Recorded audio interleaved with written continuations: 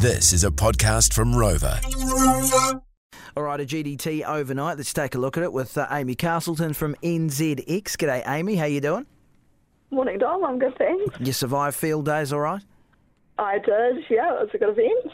Well, it was the first time I actually got to meet you in person as well, so it was good to catch up. It was. Yeah. Sure. Geez, a lot of walking, eh? Man, I reckon I walked about, I don't know, I couldn't even calculate it because I don't have one of them fancy watches, you know.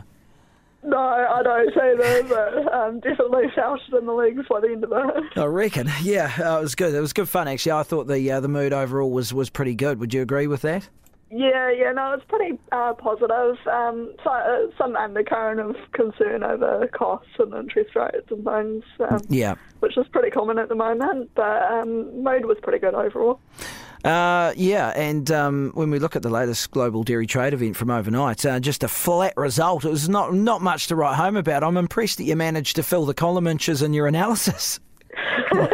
Yeah, we still managed to write something, but yeah, it was a pretty boring auction, which, I mean, given how a lot of the economy is at the moment, it's probably not a bad thing, to be honest.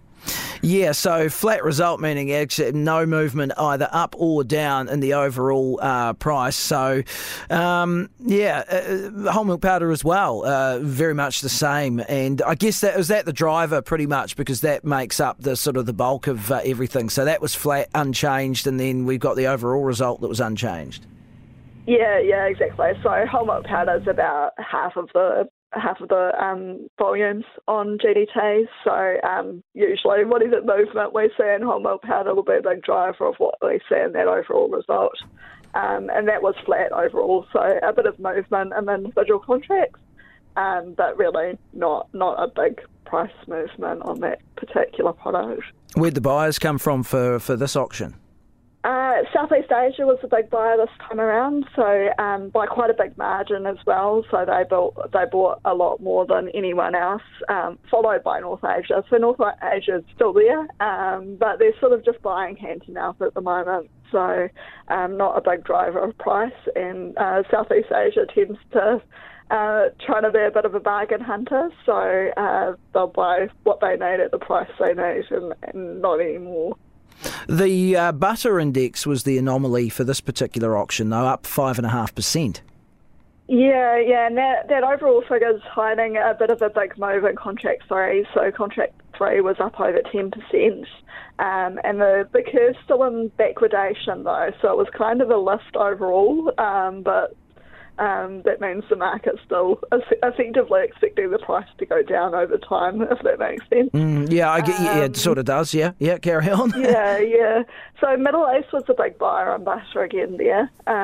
So it was somebody in that region needing a bit of product by the looks of things. Interesting. So overall then, what's the picture given this flat result? What's the final analysis?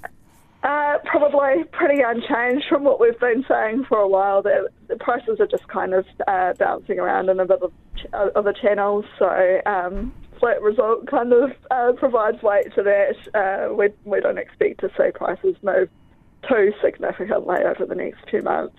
Market's kind of just waiting for some direction still, and that probably won't come until we see some New Zealand milk production data heading into peak in a couple of months. All right, well, as always, Amy, lovely to have you on the show. Thanks for the analysis as always, much appreciated. Not a problem. That's all good. Thanks, Don.